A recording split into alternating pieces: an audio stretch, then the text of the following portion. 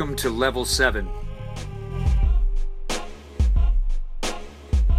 a podcast about Marvel's Agents of S.H.I.E.L.D.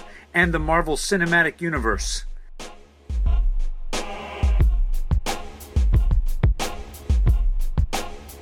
It's a magical place.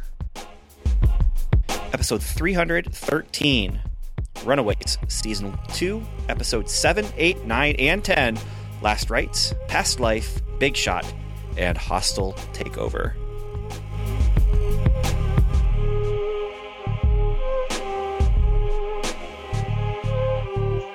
Hello and welcome to another episode of Welcome to Level 7. I'm Ben Avery. This is a podcast about the Marvel Cinematic Universe. It's been a while since we've done an episode for multiple reasons. We'll talk about that in a minute. But for now, I want to make sure you guys know that I'm not alone here. I am here with my friend and yours, sitting right across from me, right over there, across state lines and across Great Lake. Well, it's a big lake, though. It is. And you're across lengthwise from me, like you're the longest possible portion of the lake. You're there, but that's Stuart, Agent Stu. How you doing? Hey, we're doing this again. I'm happy. Yeah. You say again. It's actually because the topics we're going to talk about right now, we've already recorded about. We recorded a single episode about Last Rites. We recorded a single episode about Past Life. One of them, Last Rites, the audio was unusable, and just with a bunch of other things that kind of conspired against us. Life. Let's just call it that. Well, let's call it that. I mean, it really is like every portion of life, from work to family to health, to technical issues, and we've just not had the opportunity to come back to it. And coming back to it now, we decided can't use Last Rites, Past Life. They're both like way out of date, kind of. And we also decided, you know what, let's readjust how we focus on these episodes for these shows that we haven't covered yet, which is Runaways Season 2 and 3, and then the Netflix stuff post Defenders. And this is how we're going to do it. We did this with Luke Cage, and we're going to do it with these episodes, and just give it a try, see how it works for us again. So we are talking about 4 episodes in this episode about Runaways. So that is Last Rites, Past Life, Big Shot, and Hostile Takeover, which actually makes a nice little bundle. Yeah, there's a good little arc in those 4. Yeah. That we were batting this around offline, and the reason we chose this is because there is a good little arc in there that you can pull a lot of stuff out, and then it also leads into the next chunk of episodes. Remember when we used to do pods of episodes for that one series of Agents of S.H.I.E.L.D.? That was fun. Yeah. That's what this reminds me of. Yeah. And so we've got this, and then we'll do the final 3 episodes, and that'll finish up Season 2 of Runaways, and then we will bundle up the other stuff in a similar way with 3-4 episodes, maybe 2, I don't know. Then we've got movies coming up, of course, with Black Widow, which will definitely get its own episode. And then once we get back into a regular rhythm with like Agents of S.H.I.E.L.D., the final season of Agents of S.H.I.E.L.D., that will be episode by episode. And Disney Plus, which if they release things the way they did with Mandalorian, it will be episode by episode. If they drop all 6 episodes of, I think it was 6 episodes they were talking about for Falcon and Winter Soldier, but let's just say it's 6. If they drop all 6 in one day, then I think we will probably just split it into 2, do 3 episodes and 3 episodes. But if they're doing it weekly release, then we're going to follow along with that. I don't, just spitballing here, I don't think we're going to get into a drop all of one thing in a day thing. Mandalorian was a huge success for that, and we'll talk about this at the end of the show, I'm sure. I mean, that is our post-credit topic, yes. Yes.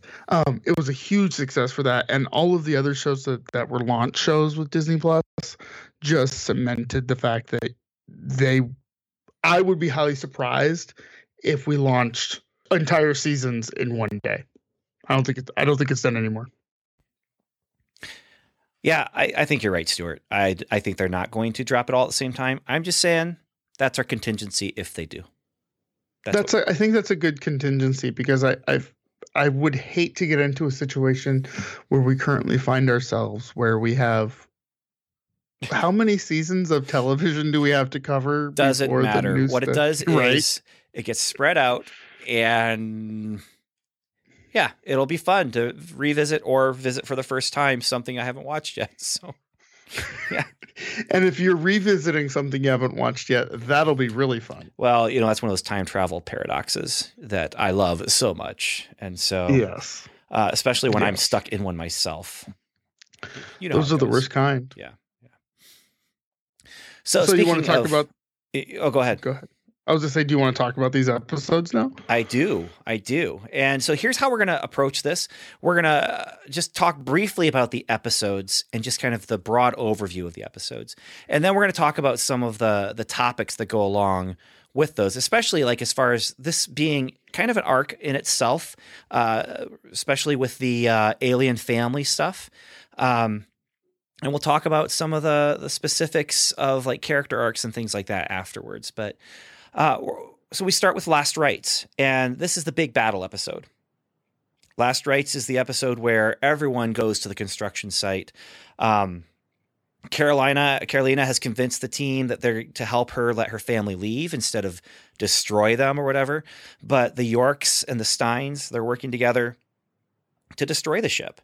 And there's some fun stuff that happens in the middle there, especially with the church, where they're all getting armed and getting onto these remote controlled vans that Alex is able to take over and send them and divert them away so that everyone can get to the construction site.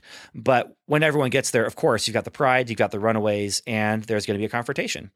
And there is the Pride basically, I don't know if I would say they win the battle, but I think that they kind of do, because they blow up the ship. The ship, it's this ET moment. It's the cocoon moment. The ship is going to go up and fly away, and the family is going to escape the Earth where they've been for thousands of years. And finally, but the Pride blows them up. And it gets worse for Jonah, who this is his thing. This is the one thing that's been building up for Jonah since episode 1. But Nico gets really mad because she knows he killed her sister, and she kills him.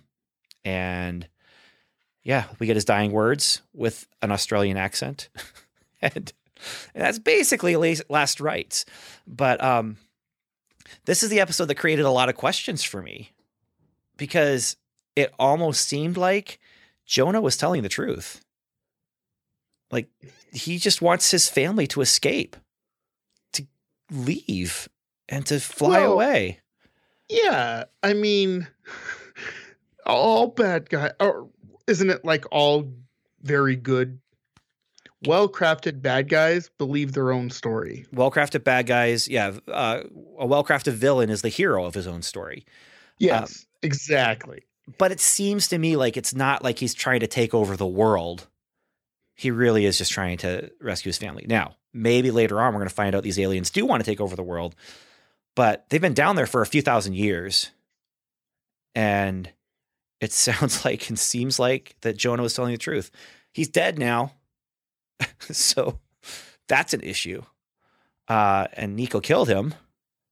So that's an issue. That is definitely an issue. You want to go on to the next one? We can, unless you have anything like just in general about this episode. This episode to me, I call it the big battle episode, but this is, if you ever diagram a Shakespearean play, yeah, your third act, that middle act, is the highest of the rising action. And then the fourth and fifth acts are on the decline. This feels like that. And this is episode 7 of 13, right? So this feels like, I don't know if you recognize this turn of phrase or not, this feels like the mid-season or mid-episode twist. Yes. It absolutely does feel like that. Well, I mean, it definitely put, the whole term rising action definitely pushes forward the action, and where do we go from here? And the whole, like you said, from season 1, episode 1, the whole story is getting them onto this ship and having it fly away.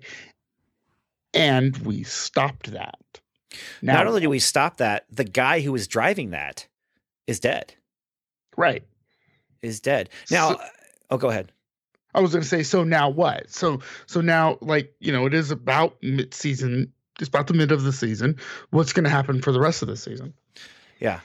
And as I'm watching this, I don't know. I will say this episode, I mentioned Cocoon, and this does feel like that, where you have this brightly colored spaceship. You have these weird shapes floating around in there. There's weird noises, and it feels like an 80s alien movie where this is the climax of the movie, and they're escaping, they're leaving, they're going home. Except 100% less Steve Guttenberg, though. Unfortunately. Yeah.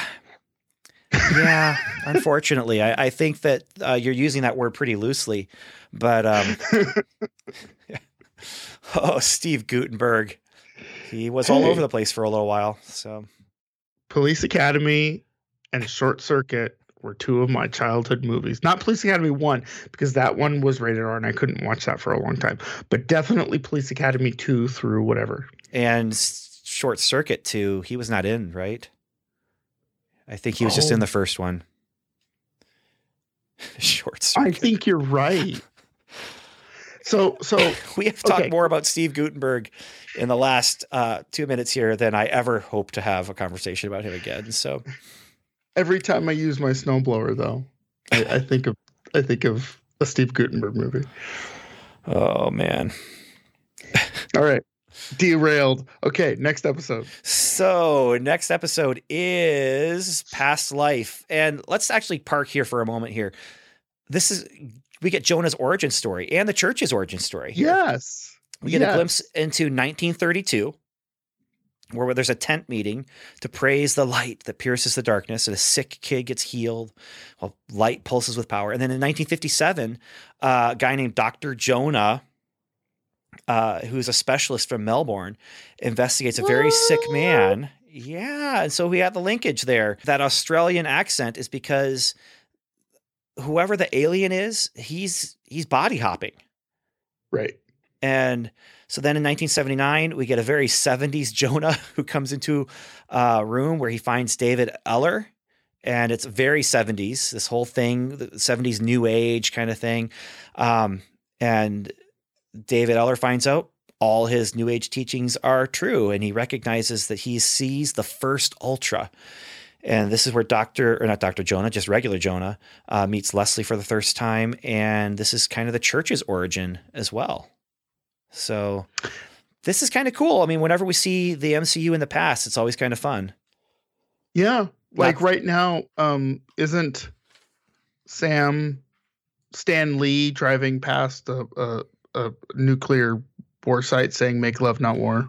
Yeah. Around that time. And then around that time, 1932, Steve Rogers, elementary school, he's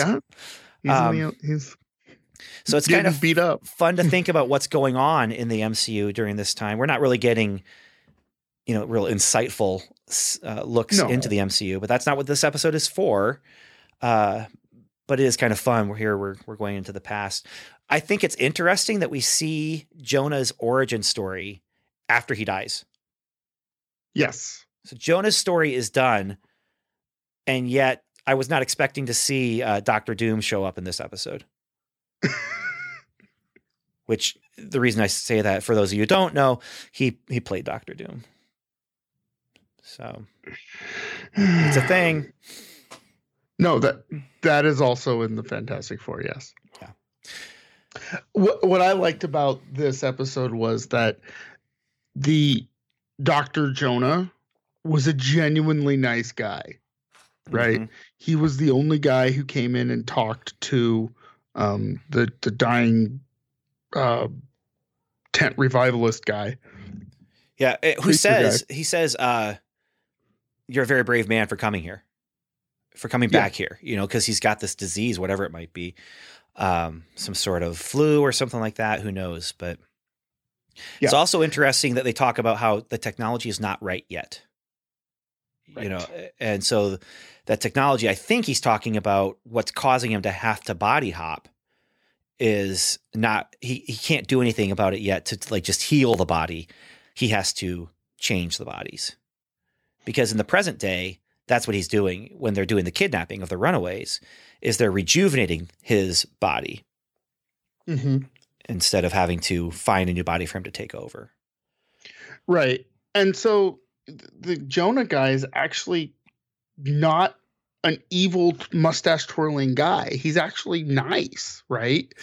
And that's a really cool juxtaposition against him later on when he's mustache twirling and, you know. But even then, I mean, I haven't seen the end of the season yet. And so I think you have, right? I have. Okay. So I'm going to say something that may or may not have any basis in reality, but I feel a lot more interest in Jonah knowing that he's not just, he's doing bad things and he's manipulating people to his own ends, but his own ends are not just for power, not just for, based on what I'm seeing here. He is trying to survive through the centuries so that he can just help his people. And yes, people are dying, and yes, he's stealing, and yes, he's lying, and yes, he's, manipulating, but he's also doing this for a noble reason. It's still wrong. I'm saying that if you are out there right now, listener, and you are planning to do this stuff to save your civilization, find a different way, find a more noble way to do it. I beg of you to find a more noble way to do it. But this is a working villain for me who has a very understandable motivation. Yeah, absolutely. And like we just said, the villain is the hero of their own story. You could twist this a little bit, twist the story like the What If series that's coming. You could twist it a little bit, and it would be a very noble story of people just trying to get home. We're going to gloss over that killing part of things, but imagine if you were a bunch of aliens, or imagine if you got sent back in time or to a planet that didn't have technology. What would you do to survive? Yeah. You don't want to die, but what would you do to survive? That's what they did. So I agree with you.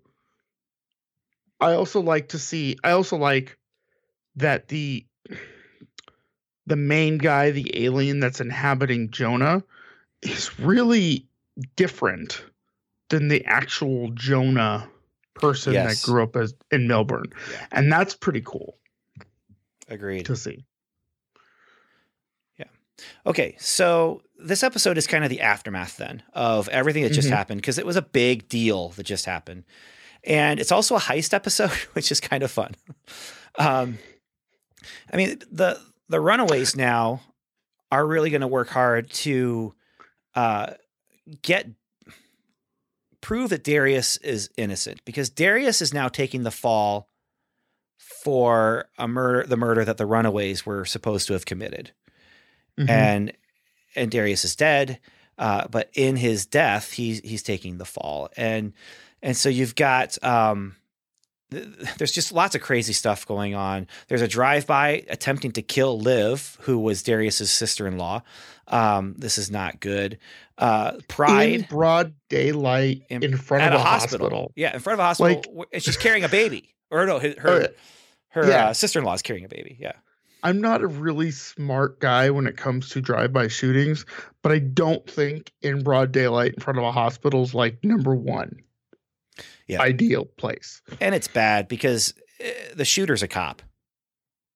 Right. The dude's name is AWOL, which I love his name, but right.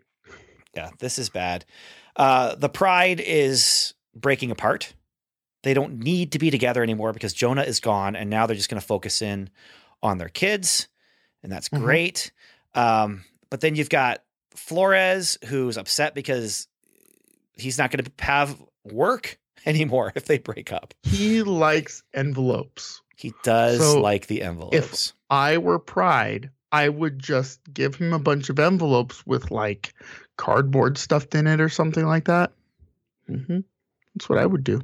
Just give him envelopes. I mean, that's what the guy wants, right? Right. Yeah. I just like envelopes. Okay. It's a little weird. Yeah. Okay. Everyone collects something, though. So You're right. but the Runaways, for them, the primary bulk of this episode goes into this heist where they're going to go into the penthouse of a hotel, and where the security system is hardwired so they can get photographic evidence that someone killed Darius, and who it was. And they're going to find out what's going on. They're going to draw on their past lives experience. That'll work. Did you see what I did there? I did. Yeah. That's very nice. I'm going to write some. So Carolina leaves because, speaking of past lives, she wants to find out more about her dad. She goes to the church, goes to her dad's office, finds was it a CD, I think, that has information on it, and it's a recording from her dad to her. She hears a little bit about him, and he says, he made all these sacrifices so I could stay in this form as your father. And then meanwhile, back at the hotel, it works. They're able to look and see, but they also get caught. But there's some shenanigans. We'll talk about the shenanigans, but there's some fun shenanigans that go on during this. I say it works, but they weren't able to find it here at the hotel. I forgot. Sorry. Cause it was deleted from the hotel, but they're able to get, stuff from across the way from another security camera. Anyway, they have to run, and Molly gets caught, and that's not good. I almost think Molly got caught, maybe not on purpose, but definitely she got caught because of plot, but also she was the best one to get caught. Yeah, well, she got caught because she stopped and was going to fight them, but then they kind of tase her, and yeah. But it worked for her. It did. It did work for her. So this is where Alex finds out it wasn't his dad who killed Darius; it was his mom who killed Darius. Yeah, that was quite a revelation for him. But this whole episode is this kind of fun. They're working as a team, even as they're arguing. So here you're getting a lot of arguing with Gert and Chase, because Gert wants to go to college. And Chase likes chocolate. And Chase likes to cover things in chocolate, like college applications. Tasty. Yeah, but let's talk about the cover story. Because people come into the room, and Chase and Gert jump into a cover story that's so funny and yet so ridiculous. It's their honeymoon. They're already talking about divorce. Yeah. As they're having their argument in front of the people, the hotel workers, but would you be that quick on your feet? No, but this is fun. This is fun. And yes. This is their honeymoon suite. They got there early, and the lady's so apologetic. And it's fun. It's funny. And Liv is also with them. This is the other thing. Liv came with them, so she's kind of being let into the group somewhat. Mm-hmm. And that's nice. But we'll talk a little bit more about Alex later on. But yeah, this is the heist episode, and it's always fun. A good heist. And Leverage is one of my favorite shows, and this reminds me of Leverage. I don't know. Any heist movie. There's something very satisfying about watching a heist movie or a heist episode or whatever when things go so smoothly. There's just something so satisfying and fun about that, until you get to the point where things go wrong, and then it's a different kind of fun, and it always happens. And then sometimes there's a twist at the end, especially like with the Oceans movie, where there's the twist at the end that all the stuff that went wrong was actually all according to plan. What? And so they're still getting what they want, even though it's not what they were actually looking like they were setting out to get. And a good heist film is very much a fun, entertaining experience. A bad one, as long as the characters are fun, still works. But yeah, not as satisfying. Yeah, that's true.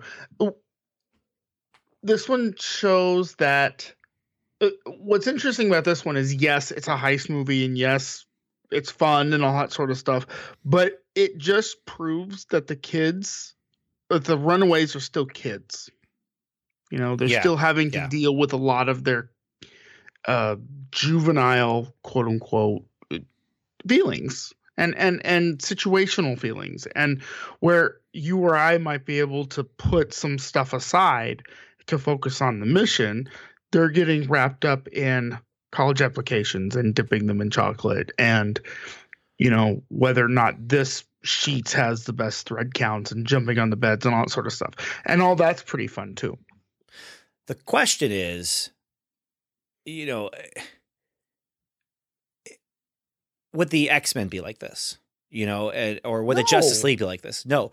And so that's what makes this. The other thing is, it's such a low stakes but high stakes situation. Like, they're coming in and doing this just little mission, but it's all personal stakes that are involved.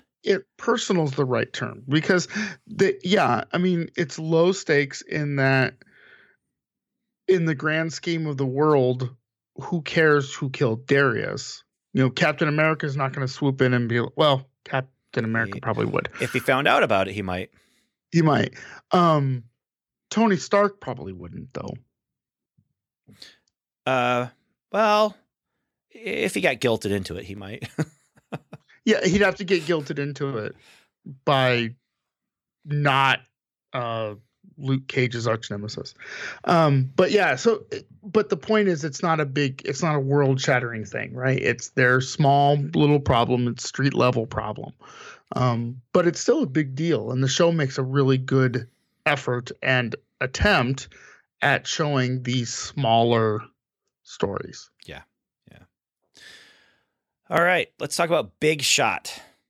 So Big Shot is a kind of, I call it a turning point episode, because there's a lot of shifting happening in this episode. Last episode was the aftermath of all this big stuff happening. This is a kind of where just the groundwork is being laid for some shifts that are going to happen because of the previous episodes. So Tina, she's acting strange with the cake. Stacy is acting strange by taking off her glasses and not working with Dale as a team. Victor starts acting strange. He's being really nice and messy. And, you know, so that turns into a little episode there for he and his wife. People start making power plays against AWOL. And so this is Flores. This is Alex. So AWOL decides, you know what? I'm going to make a power play against everyone. And so he does his power play against Flores, and he gets Pride on his side, and he kidnaps Livy because Alex has made a plan to get AWOL to be on their side, and it doesn't go well, and he's embarrassed. He made AWOL look bad, and AWOL doesn't like this. So he kidnaps Livy to go after the kids to get Pride to keep him on their side. And this is also betraying Alex, and it's betraying, I can't remember Livy's sister. Tamara? Yeah. Alex and her both made a deal with AWOL, and AWOL goes AWOL on the deal. Also, Gert and Old Lace have a kind of ET thing going on. Yeah. This is the start of something for Alex that we're going to talk about in a little bit. Yeah. And it's the start of that. So just remember that. Yeah. And I don't know if it's the start of it, but this is where it really is shining through, and the consequences start. And the consequences start. Yeah. Maybe a better way to put it is, this is the first time it goes very bad for him. And I mean, I guess I can sort of tease it a little bit more. Well, let's just go there. Okay. fine. He's sort of setting up to be like this natural leader, like a Nate Ford or a Danny Ocean, guy who has this all put together. Who was it in the A-Team? Hannibal. Who was like the Hannibal? Okay, so he's like that guy, except not really. And he's not. He's batting about 50% at this point. So he's not very good at it. He likes to be very good at it, but he's not very good at it because, let's be honest, he's a kid who doesn't have a lot of experience. He's the man with a plan, but he lies to his friends to get them to go along with the plan. Right. And then his plan isn't very good to begin with. And he'll create a plan, present it as his plan, and they say, that's a good plan. Let's do that plan. And then they start the plan. And he's like, well, actually, the plan was this. And I just had you guys doing that plan to get you here. And then it's the whole restaurant thing where AWOL, his team, they come in and Alex is there. And AWOL's like, what are you doing here? And clears out the restaurant, holds everyone at gunpoint. And then Nico uses the staff to freeze them and get the team out. But he lied and totally lied to get them to come to the place where AWOL was. This is not good leadership. No, this is bad leadership. Yeah. And there's more to come. And really it's the lying to his team. Don't lie to your team. It's true. It's true. Keep them on the same page. Yeah. Yes. And he later in one of the episodes, he talks about not having a democracy anymore. Well, dude, you didn't really have one to begin with because you tried to be, the monolithic leader. You tried to be the leader to the group and you weren't doing very well at it. Yeah. Well, and then Livy comes at the end of the episode and tells everyone, hey, this is what he was trying to do. You shouldn't listen to him. And that's not good. That doesn't help anything for him. It totally helps them to know what kind of person is trying to lead them. Right. But then Livy calls him out and says, you are acting like your parents. You are acting like your parents. And that is not a compliment. In this situation. If you have good parents, great compliment. But in this situation, she is not calling him out for, being, altruistic or, giving to charity or something like that. She's calling him out for manipulating and lying and getting his own way. And being thuggish, because his parents are set up to be thugs. Yeah. And he's trying to distance himself at all costs from that, when in reality, he ends up being like that. And so that's a little life lesson there. Yeah. All right. Hostile Takeover, episode 10 is another one that kind of ends. It ends on a good place for us to end what we're talking about with the episodes here. But it also ends, I could see a mid-season finale with the ending of this episode. Anyway, Absolutely. This is a big confrontation episode. Frank, who's been trying to take more control in the church, especially now that Jonah's gone. Leslie's trying to just stop working with the church and shut the thing down. And he's like, wait, no, I'm finally in a position of power. So he's making his power play. He's trying to confront, and they put Leslie into reconditioning, which I don't know what that's going to be, but we'll see in next episode. AWOL brings Livy to the hotel. Livy is going along with everything AWOL is telling her to do because the baby is in danger. Like, her family is in danger. And so he's able to make her do what he wants her to do. They go to the hotel. The team uses their powers, uses their wits, but they aren't feeling like a team. They're acting like one pretty good, but they aren't feeling it. And so Gate and Old Lace escape with Chase, and they're able to get the help that they need by going to Dale and Stacy. And we find out that it was Stacy who sprayed Old Lace using a drone, and that's what's causing Gert and Old Lace to have issues. But it's this whole ET thing. Like, I'm watching them, Totally reminded of Elliot and E.T. laying on the floor in the bathroom, and E.T.'s all ashy, and then you fall down the hole and get the plant. Keep falling down the hole and getting the plant. I don't care what anyone says. I loved that video game. I loved it unironically. I played it all the time. I loved that video game because it was a video game that had an ending. You could win the game. Pac-Man, I could win it by beating someone else's high score, but it just kept going and going and going. But on my Atari 2600, you pop in that ET cartridge. You could win. I don't know what you're talking about, Ben. All I did was fall down a hole and get a plant. You just didn't play it enough to figure out how to control yourself to get out of the hole. I loved watching the documentary about the game. That was a great documentary. But my problem with it is how everyone hates on the game. And because everyone fell down a hole and got a plant, Ben. That's why they hate the game. I loved it. I played it all the wish time. That documentary could have talked to you, and you could have been like, "No, this is what you do," and then you go bloop bloop bloop bloop bloop bloop.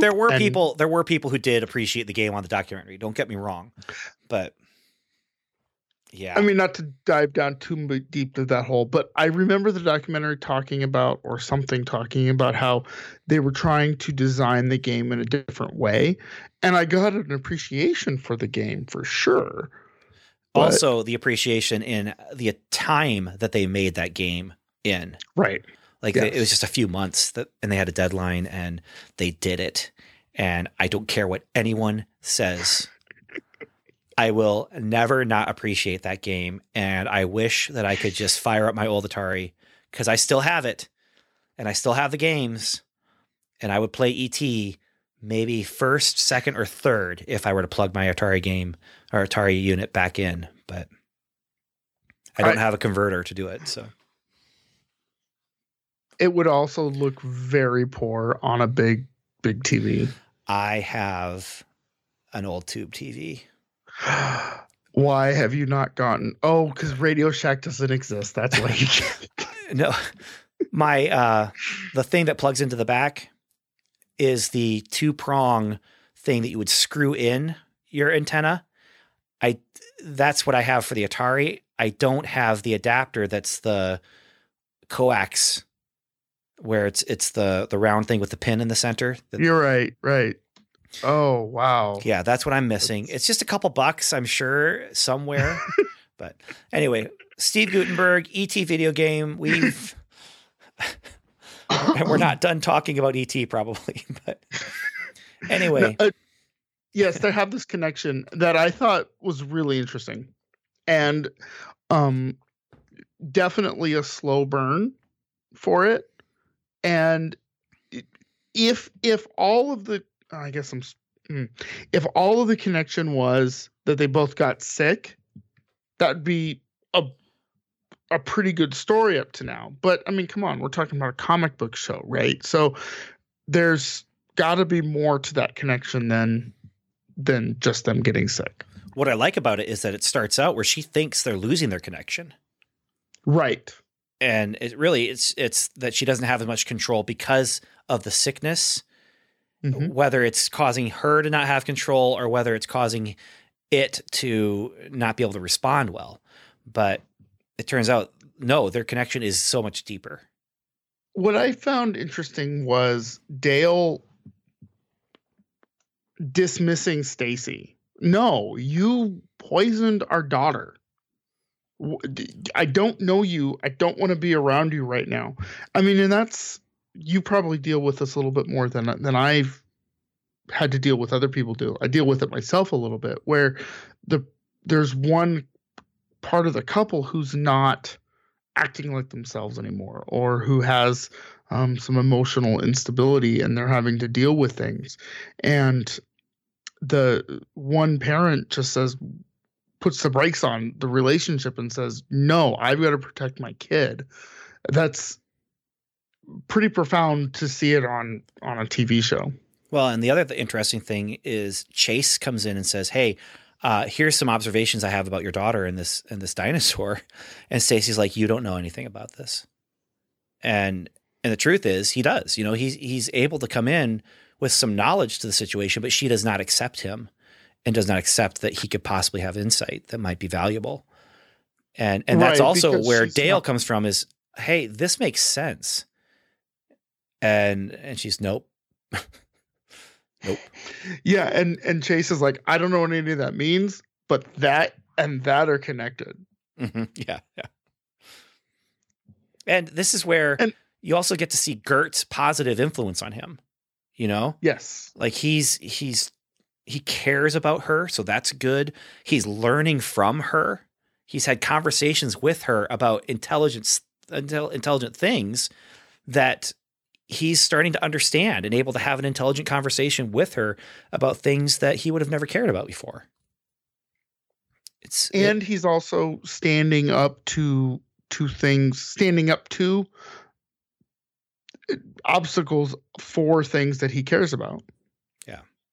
His arc has been a good one. Mm-hmm. It's been a good one. So meanwhile, AWOL is out there with a bunch of cops, corrupt cops, and they are surrounding the hotel. Nico uses her powers to protect them, but she's exerting herself in a way that she's never done before.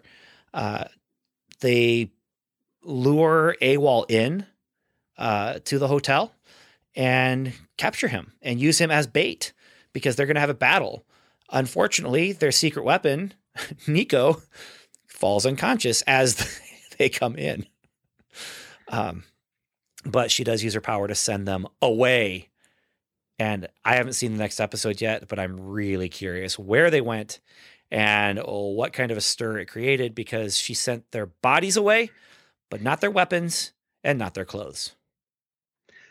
It's almost like she put on a gauntlet and snapped her fingers.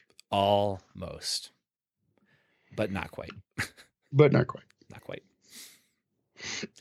So, yeah. So they're safe-ish, but people know where they are now. Yeah, I mean, they're safe from the immediate threat of AWOL. I mean, are they safe? No. But they're safe from the immediate threat of AWOL. They're safe for now. Yeah. The other thing that's going on is, remember about Victor and Tina? I'm not sure what's going on with Stacy, but Victor and Tina weren't acting like themselves. And when they are finally alone together, we find out what we were kind of wondering about. When I saw those floating aliens in episode 7, I was wondering, like, what's going on? Are they escaping?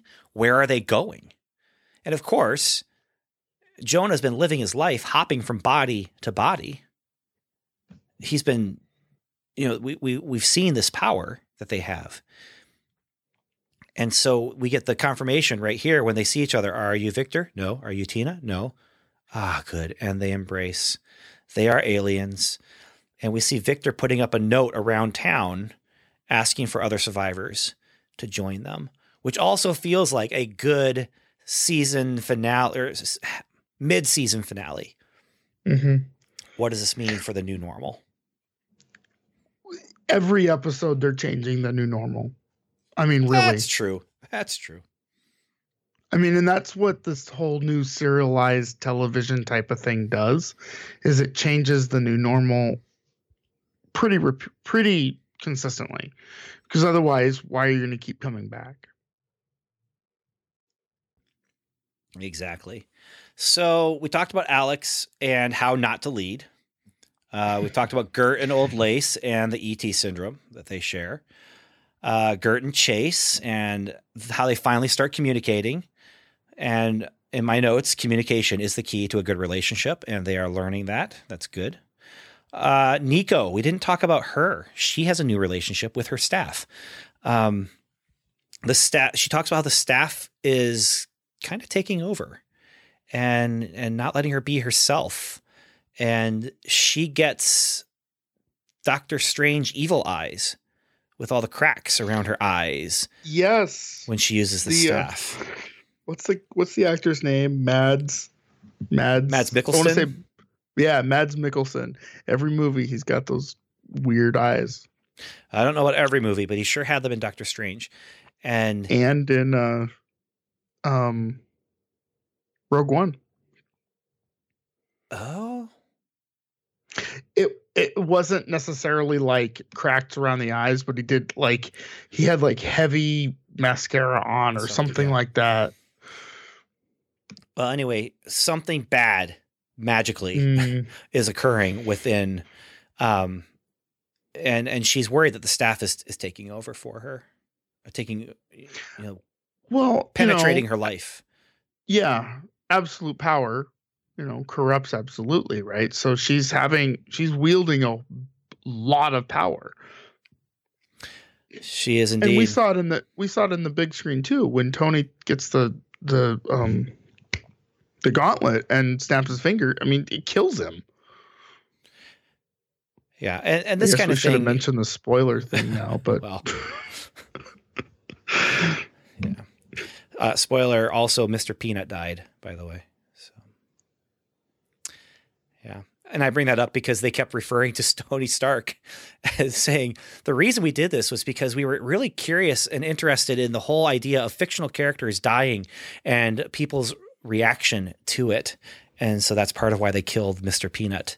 The other part of why they killed Mr. Peanut was because of Mandalorian, which we'll talk about.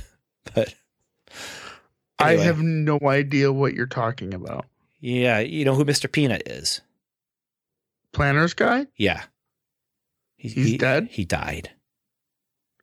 He died. It was a Super Bowl commercial promotional stunt. Well, I'm ruined, Ben. I'm ruined. And in all the interviews that I read a couple different interviews with the people at the ad agency, and they kept talking about we would see things in social media where fictional characters have died, and we wanted to explore that and work with that. And the one that they kept bringing up was how when Tony Stark died, people would, go on social media and they're responding to this fictional character who has died in a way that it was as if someone had really died, and so they thought, hey, let's kill off Mr. Peanut. As evidenced by the fact that I literally didn't know what you were talking about, I think their ad worked really well. If you're into, pop culture and that kind of thing, it is an interesting thing. What makes it not as interesting and not as cool is that they released the commercial where he dies a week before the Super Bowl. Their Super Bowl commercial, it was his funeral. And, Mr. Clean is there. Kool-Aid Man is there. Wesley Snipes is there. And Kool-Aid Man cries. Snipes? Why is Wesley Snipes there? Because he's been part of the promotion. He was in the commercial. Mr. Peanut died saving Wesley Snipes' life. Holy moly. Okay. Kool-Aid Man cries a single tear. It lands in the soil and a plant starts to grow and there's baby Peanut. And and if you look at this baby Mr. Peanut, clearly the one reason that they did this was because of baby Yoda. Oh my god. And so suddenly it goes from, we're exploring pop culture and how people responded to like Tony Stark dying. And now we're just blatantly just going for the lowest hanging fruit possible. What's popular? Baby Yoda. Let's do it. Let's get a baby Peanut out there. Anyway. Again, as evidence of I have no idea what you're talking about. This ad has really penetrated my house. Let's talk about Nico. Yeah. You're right. The absolute power corrupts absolutely. She doesn't want to use the staff when she starts realizing what it's doing to her.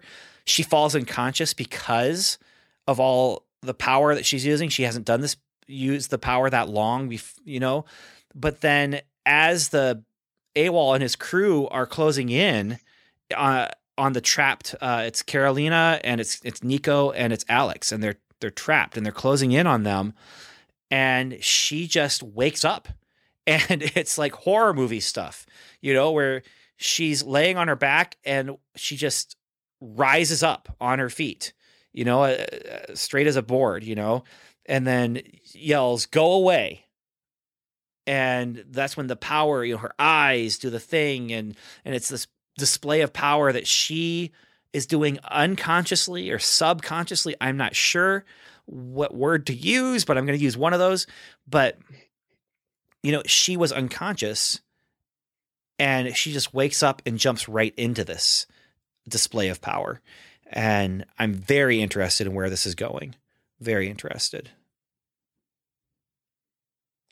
Well, I mean, it's an interesting story arc to for sure to see.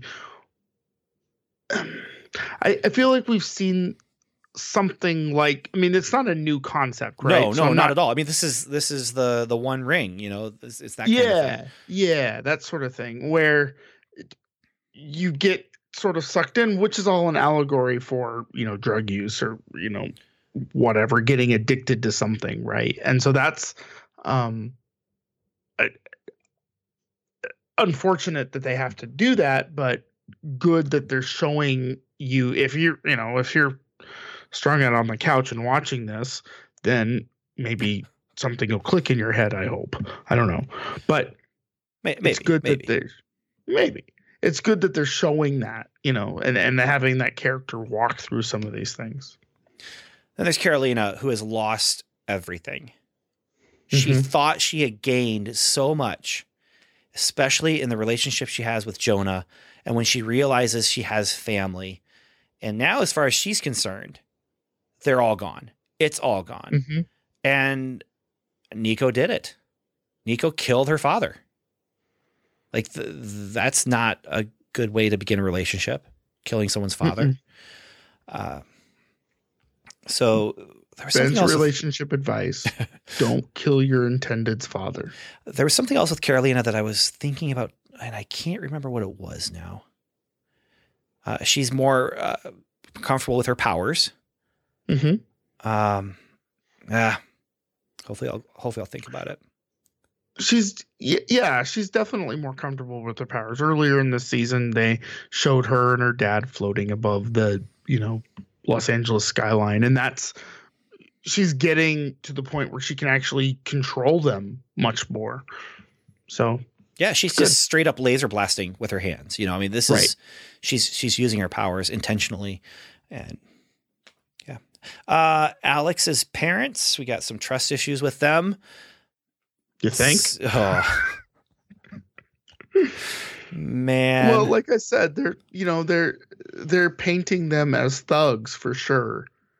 And from the streets and, rough around the edges and all that, who sort of pulled themselves up. And yet Jeffrey is still kind of honorable. Like you could almost see Jeffrey kind of coming out of this okay. Yeah. Morally. The dude's unhappy, but he's trying to do the right thing by Darius's, I think, wife. I think they're married, but he's trying to do the right thing by Tamara, and she is obviously upset. And basically says, "I'm going to go to war with you," but then chooses, "I'm going to work with you. I'm going to let you know when the kids come." And then she enters into the deal with AWOL, but. Darius, I mean, he's trying really hard. He cares about his kid, but not Darius, Jeffrey. And then Jeffrey has lost Darius, and it was, he's in the middle of trying to actually do right by Darius. And she kills him. She kills Darius. So that's a troubled marriage. Yes. Yes. That is a very troubled marriage. All of them are. Let's just be honest. I don't think there's a good marriage in any of that. You know what? Murdering a bunch of teenagers will do that to a marriage. That is the lesson from Runaways. You just said it. Well, you just said it. I mean, even Dale and Stacy aren't exactly on good footing. They probably had the most solid relationship of the couples, but now that Stacy's a little weird, that's sort of crumbling too. Yeah, and he's, Dale, you can see is confused and frustrated, and Stacy, she's not doing anything wrong. She's just doing it different. Mm-hmm. And he doesn't know what to do with that. The question I have is she infected it with an alien? Like, does she have an alien inside her as well? Because she doesn't need her glasses, and she's like, well, why can't I can take off my glasses whenever I want? And he's all, well, no, you can't. You need them to see. And why aren't you? This is weird. Why are you being so nosy about my glasses? Go get me a snack. Okay. But well, and it's the other things like I don't think Stacy of the first season would be so quick to kidnap Gert or harm Gert in any way. You know what I mean? She doesn't think she did, though. She doesn't believe Chase that she caused any harm to Gert. Yeah. But here's the thing. Again, this is where I'm asking, like, is she infected? All three of them, Tina with the cake, Victor with, throwing things off of the lab table and making love in the lab, and Stacy with her glasses, they all have a moment where all of a sudden it's like, oh, what happened? What's going on? And then Stacy's like, why don't I have my glasses? And Tina's like, I don't eat cake. and Victor's like, well, this is stupid. Why would I mess up my lab? And so that's why I'm curious what's going on with Stacy, if she's also one of the aliens now. And so we kind of got ourselves a little bit of Battlestar Galactica thing going on here. Who is the fourth Cylon? Yeah. We don't know either. Yeah. And they didn't. No, they didn't. We're not going to talk about Battlestar Galactica. We've done Steve Guttenberg. We've done E.T., the video game. Battlestar Galactica, we can save that for another day because I have opinions. And it is interesting. I saw someone who was kind of doing it was a commentary about different TV series and how the finale of a TV series can make or break whether or not you want to rewatch it or not. Mm-hmm. And it's true. I have not returned to Lost, even though I wasn't like upset with the ending and kind of went along with it. I'm not going to rewatch Lost to get to that ending again. Mm-mm. And the same is true with Battlestar Galactica. I was all in on that show and I really enjoyed it. And then it gets to the end and it's just, okay, it's an okay ending. But in fact, the finale actually was really good. It was just all of the different wrap-up things that went before the finale where they were like, the Cylons, they're coming and they have a plan. And then I've already said this before. Don't really have a plan. Well, literally in the television movie that they made afterward called The Plan, we find out that the plan that they're going to have to kill thousands and thousands of humans and destroy humanity, the plan to destroy humanity is this. We're going to destroy humanity. Like that's the plan. And that is not satisfying to me. Don't watch the end of Game of Thrones then. Just don't do that. I'm not going there. I haven't watched any of it anyway. So well, save yourself. Yeah. Anyway, I won't watch the end of Lost either. I won't go back through Lost. I can't. When I was watching Lost, I was thinking to myself, man, I can't wait in a couple years to do a rewatch. And then I got to the end and it's like, I don't think that's ever going to happen. And so dead. Far, I've been right. I'm not going to ever They're not dead. It. They're not dead. Oh, man. They're not. Oh, yeah. Well, I guess they're kind of dead.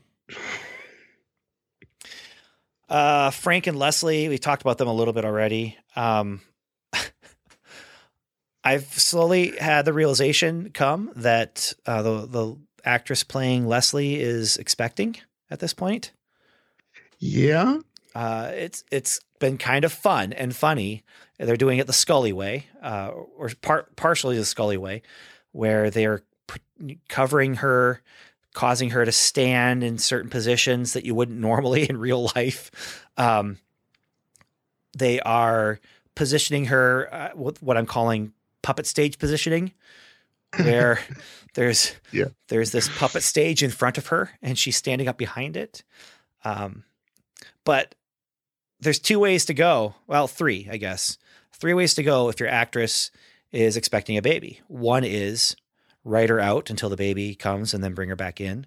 Another is cover it, pretend it's not there, and just hope nobody notices. And then the other is write it into the show. And I can totally see why they are not writing it into the show, because let's face it, that there's already so much going on to throw a baby in, especially like whose baby would it be? Jonah's? You know, I mean, this is the way to go. What happened was her and Keira Reese were on it. I forgot. They did both with her. They hid it and then they embraced it. It was O'Brien's baby. Yeah, it was O'Brien's baby. And so they had to take the baby from Kiko and put it in. And for some reason, Keira had to carry the baby. Because I think she was the only one there. I think that's it, because she's not human. So right. Not necessarily the best choice, but yeah, it was a medical emergency and that was the only way to go. But I remember the show actually dealing with it for more than just one episode. They did. That was kind of cool. Yeah. Yeah. They spent a few episodes hiding it. And then when they got to a point where I think maybe it was just too difficult to hide, they did that plot element, which it's sci-fi, you know, you can do that plot element and it'll work. All right. Flores and AWOL.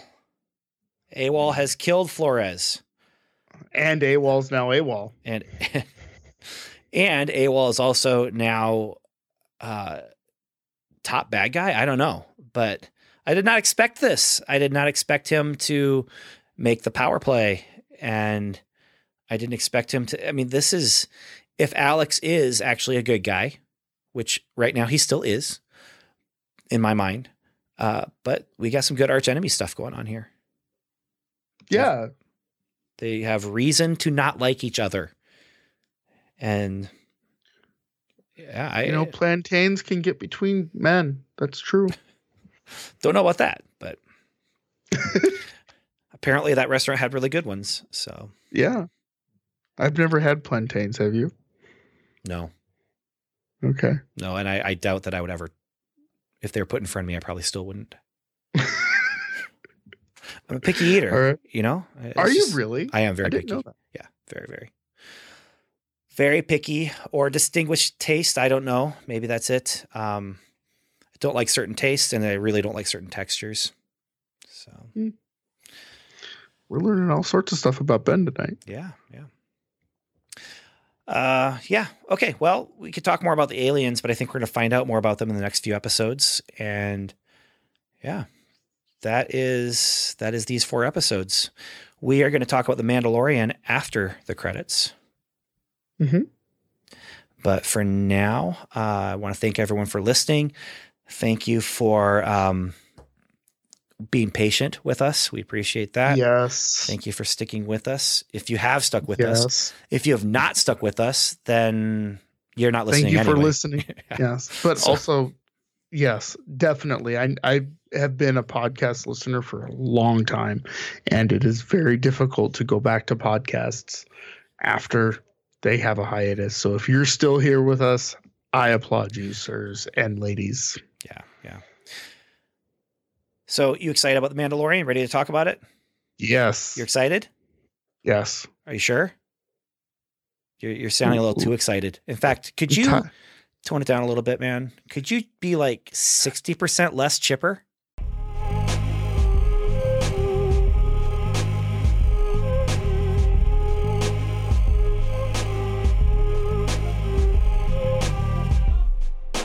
Thanks once more for listening. You've heard us. Now we'd love to hear from you. Just go to welcometolevel7.com/feedback to contact us through our website.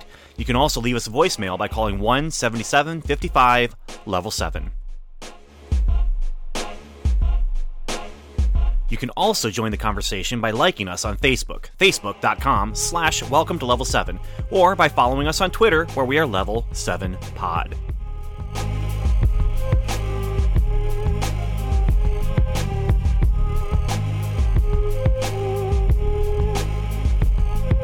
Thanks for joining us. Until next time, Godspeed.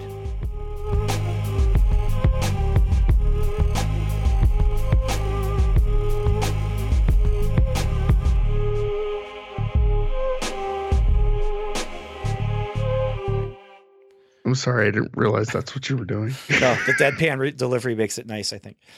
All right. Let's do this. Let's talk about The Mandalorian, my friend. Did you like The Mandalorian? Oh my heavens, I loved it. I thought every Friday I would get home and I'd watch The Mandalorian and The Imaginary Story. And it was a toss-up whether which one I watched first. We're not going to get too deep into spoilers without a spoiler warning. So, yes. In fact, I'm going to say right now, we're not going to spoil right now. We're not going to spoil it. Yeah. But I also did that. There's a while there when I would watch it first by myself and then turn around and watch it with my kids. Mm-hmm. And I hit a point where I just stopped doing that. And me and my kids just jumped into it. If it was safe, there was some violence, but it was fantasy violence, and a lot of it was off screen or bloodless. Very Star Wars fantasy violence. Yeah. Yeah.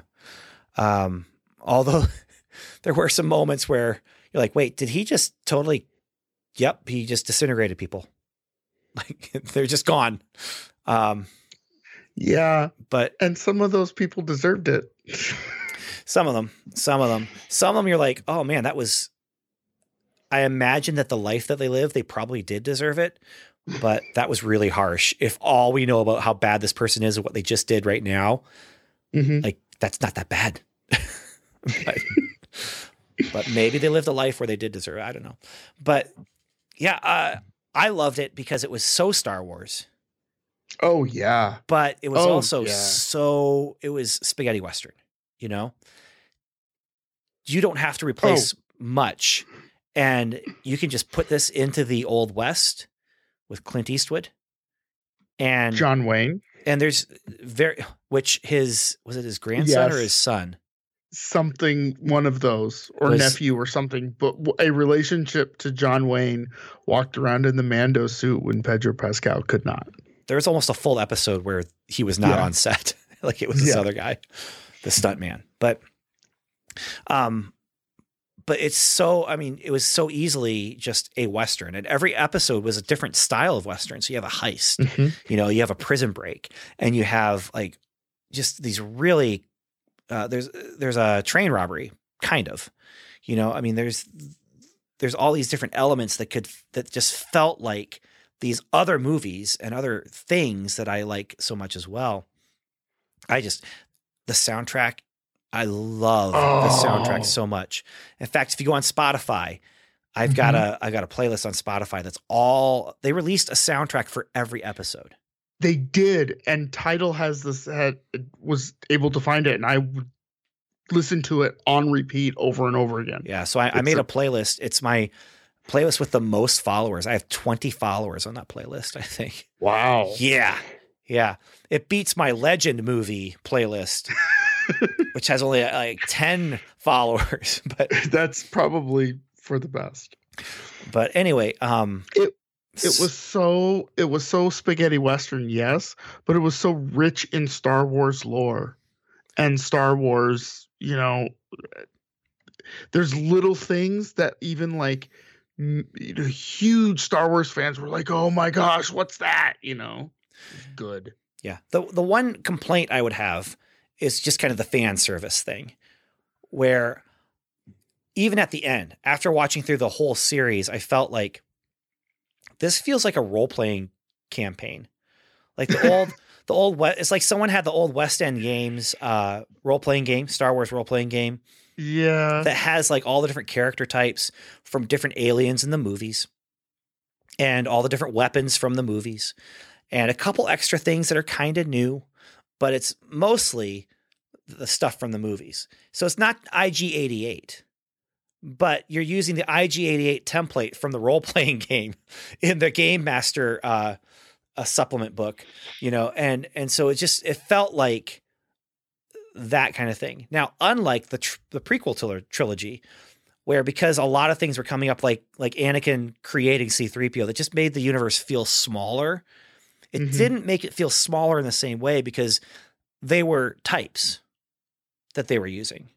And so you're seeing R5D5 in the background or a similar droid, but it's not the same guy, and it's not IG-88. It's another IG model. Then it makes sense because it's a bounty hunter droid, going out and doing bounty hunter things. But then you have the Mandalorian culture, which is not a new culture to Star Wars because you have it in the Clone Wars and in Rebels, but it is new. Like, this is something different. And I love the way they show and don't tell. Like, there's so much showing and not telling, and it leaves you wanting more. And you realize that this guy hasn't taken off his mask. And I don't want to get too much into that because I'm not going to, but you realize that he hasn't. And you're like, this is Pedro Pascal. I know what this guy looks like. Like, why haven't I seen? I didn't, but I didn't watch Game of Thrones. Well, okay. So Ben, the one guy who didn't watch Game of Thrones, doesn't know what Pedro Pascal looks like, but everybody else on the planet did. And why aren't they showing him? Mainly because John Wayne's kid was walking around in the suit. But I think that was just happy coincidence that the scheduling didn't work. And they created a character that doesn't take off the helmet. And it's like, hey, we actually don't need Pedro. We can do this without him. The other thing I found really interesting, and I only realized this after the fact because it's slowly leaking out, is that they were using real-time game engine technology. This is crazy. This is crazy balls. Okay, so you're taking like an Unreal video game and you're extending the backgrounds in the video game. So in the camera, you see the Mandalorian walking around, and you look in the camera and he's walking in front of Mos Eisley. Like, that's nuts. And the camera moves and the background moves with it. And they're doing it in this kind of cool green screeny dome thing. It's filmmaking of the future.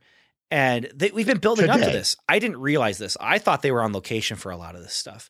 There is some stuff where you could say, it's probably green screen because he's flying, but in a spaceship, but, do you remember back to Battlestar Galactica, actually, where they did that one prequel movie that was about Adama before the war or during the war? Chrome and Blood or something like that? Yeah. And the whole thing was virtual sets, green screen technology. And you can kind of tell, as you're watching it, you're just like, there's something off. And there was a reason they didn't do more of them. It's because it just wasn't the best thing in the world. And there's other things that went along with that, like how they were releasing 10-minute episodes on like Machinima or whatever it is, and just different things like that. But they tried. I still haven't watched that. They tried the same thing with I can't remember. There's another sci-fi show that they did that with as well. And it was just like, we're going to just do green screen, and we can just create every setting that we're going to be in. This is kind of the final and best progression of that, where you're able to see in the camera what it looks like instead of, like episode 1, where just everything was green, they film it and then they populate it later.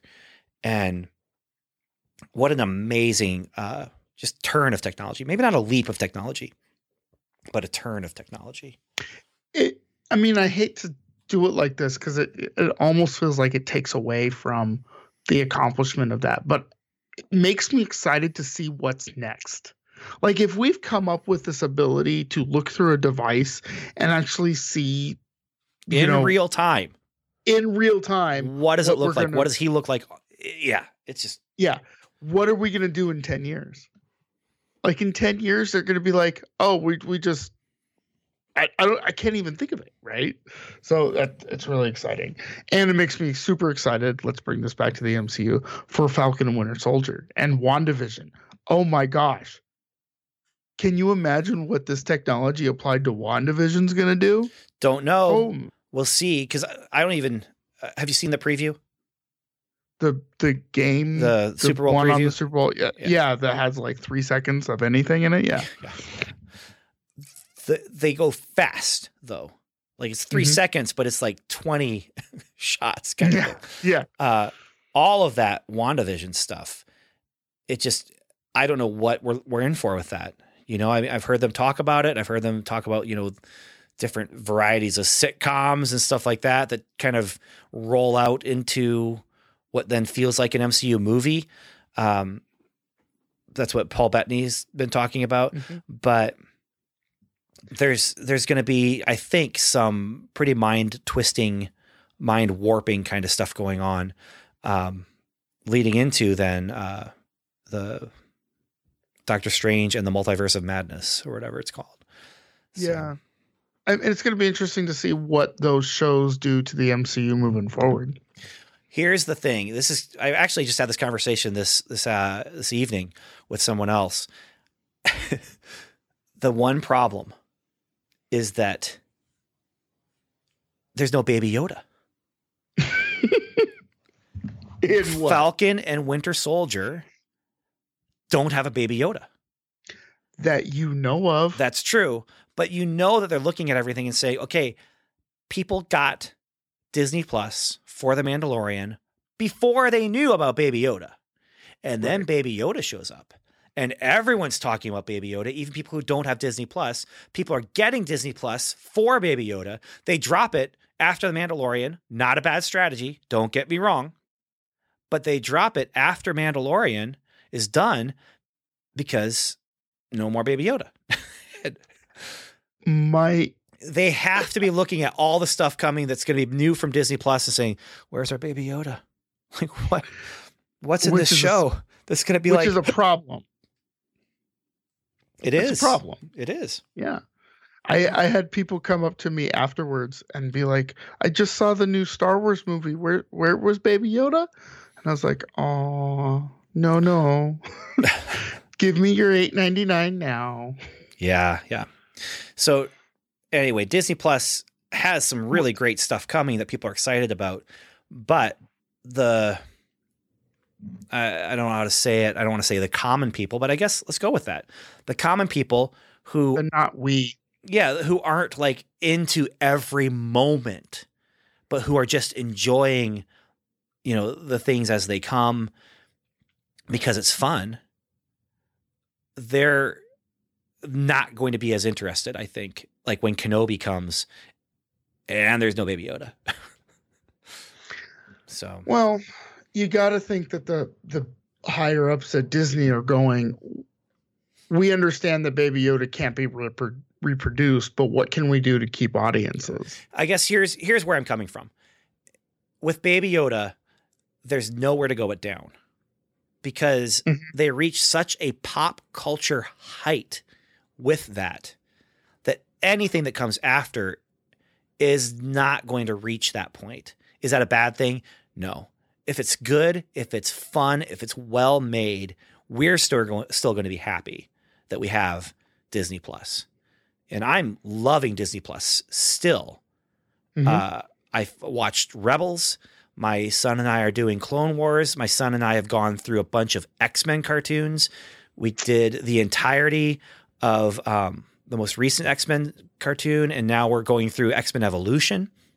We did a couple seasons of the 90s X-Men. You know, my 9-year-old son has a favorite X-Man character. You know, because, and it was Beast, and then now it's Nightcrawler. But it's because of this It's Disney Plus. I watched the old Davy Crockett movies on Disney Plus. Ooh, I need to get to that. We watched Honey, I Shrunk the Kids. That was fun Honey, I Shrunk together. the You know, Kids. we've watched a couple episodes of the new DuckTales, which I love the new that's DuckTales. pretty good. It is wonderful. Honestly, though, the height has been The Mandalorian and Rebels also. Mm-hmm. Rebels is very fantastic. good. Very good. Yes. And it ends really well. Yes. Like that was a I have surprising not ending. Finished it yet. Well, good thing we're not spoiling. But. Yes, no spoiling. But yes, you're right. Where are they going to do, is there going to be a Baby Yoda thing in Falcon and Winter Soldier? And if it is, if they do put one in there, is it going to feel organic and is it going to feel special? Because the thing that Baby Yoda did, they missed like $2.8 million or something like that and lost revenue because they didn't have merchandise for Baby Yoda in the parks when that show came out. So, but because of that, they didn't realize it was a money-making device. They just realized it was a great storytelling feature. That's what I love so much about Baby Yoda in general, is that, first of all, it was an important part of the story. It was not a gimmick. Mm-mm. I mean, you can make the case, sure, maybe I'm overstating that it wasn't a gimmick.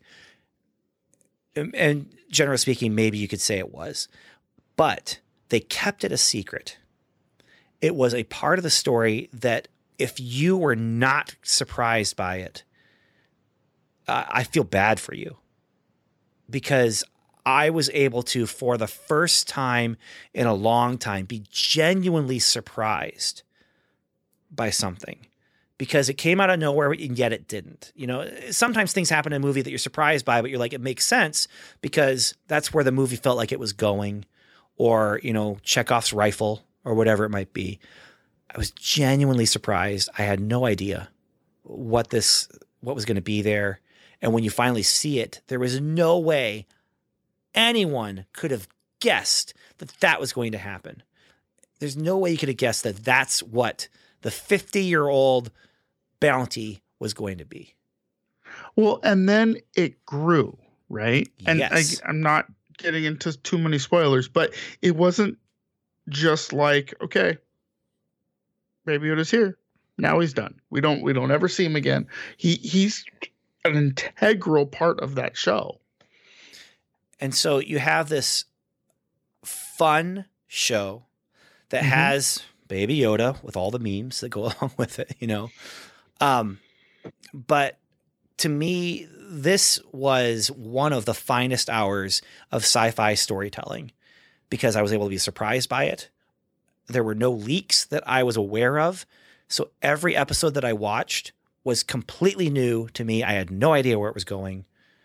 And it was not a new experience, but it was a refreshing experience for storytelling. Well, yeah. And then I also sort of took a page out of your book and talking about spoilers, as I didn't look for anything, right? I didn't look for any behind the scenes stuff.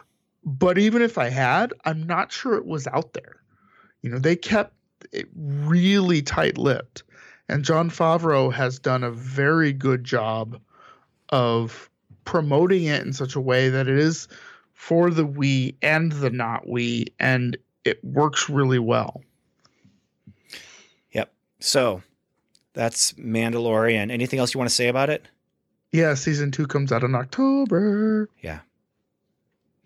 And my son is anxiously awaiting when's it coming? When is it coming? So I think I heard that it comes before Falcon and Winter Soldier. I don't know. Don't care. I'm excited for both. Yeah. And we'll see. Alrighty. All right. Awesome. That's it. We got some other possible topics for post credits, but I'm sure in the near future we're going to be talking about Picard. And I think we also need to talk a little bit about Crisis on Infinite Earths. Yes. So Yeah, I'm still working my way through that one. Oh, okay, all right. Well, I won't say anything more, but yeah, it's a show. It is definitely a show that crossover. I have very little backstory on. So Yeah. Okay, cool. Talk to you later, man. all right, later.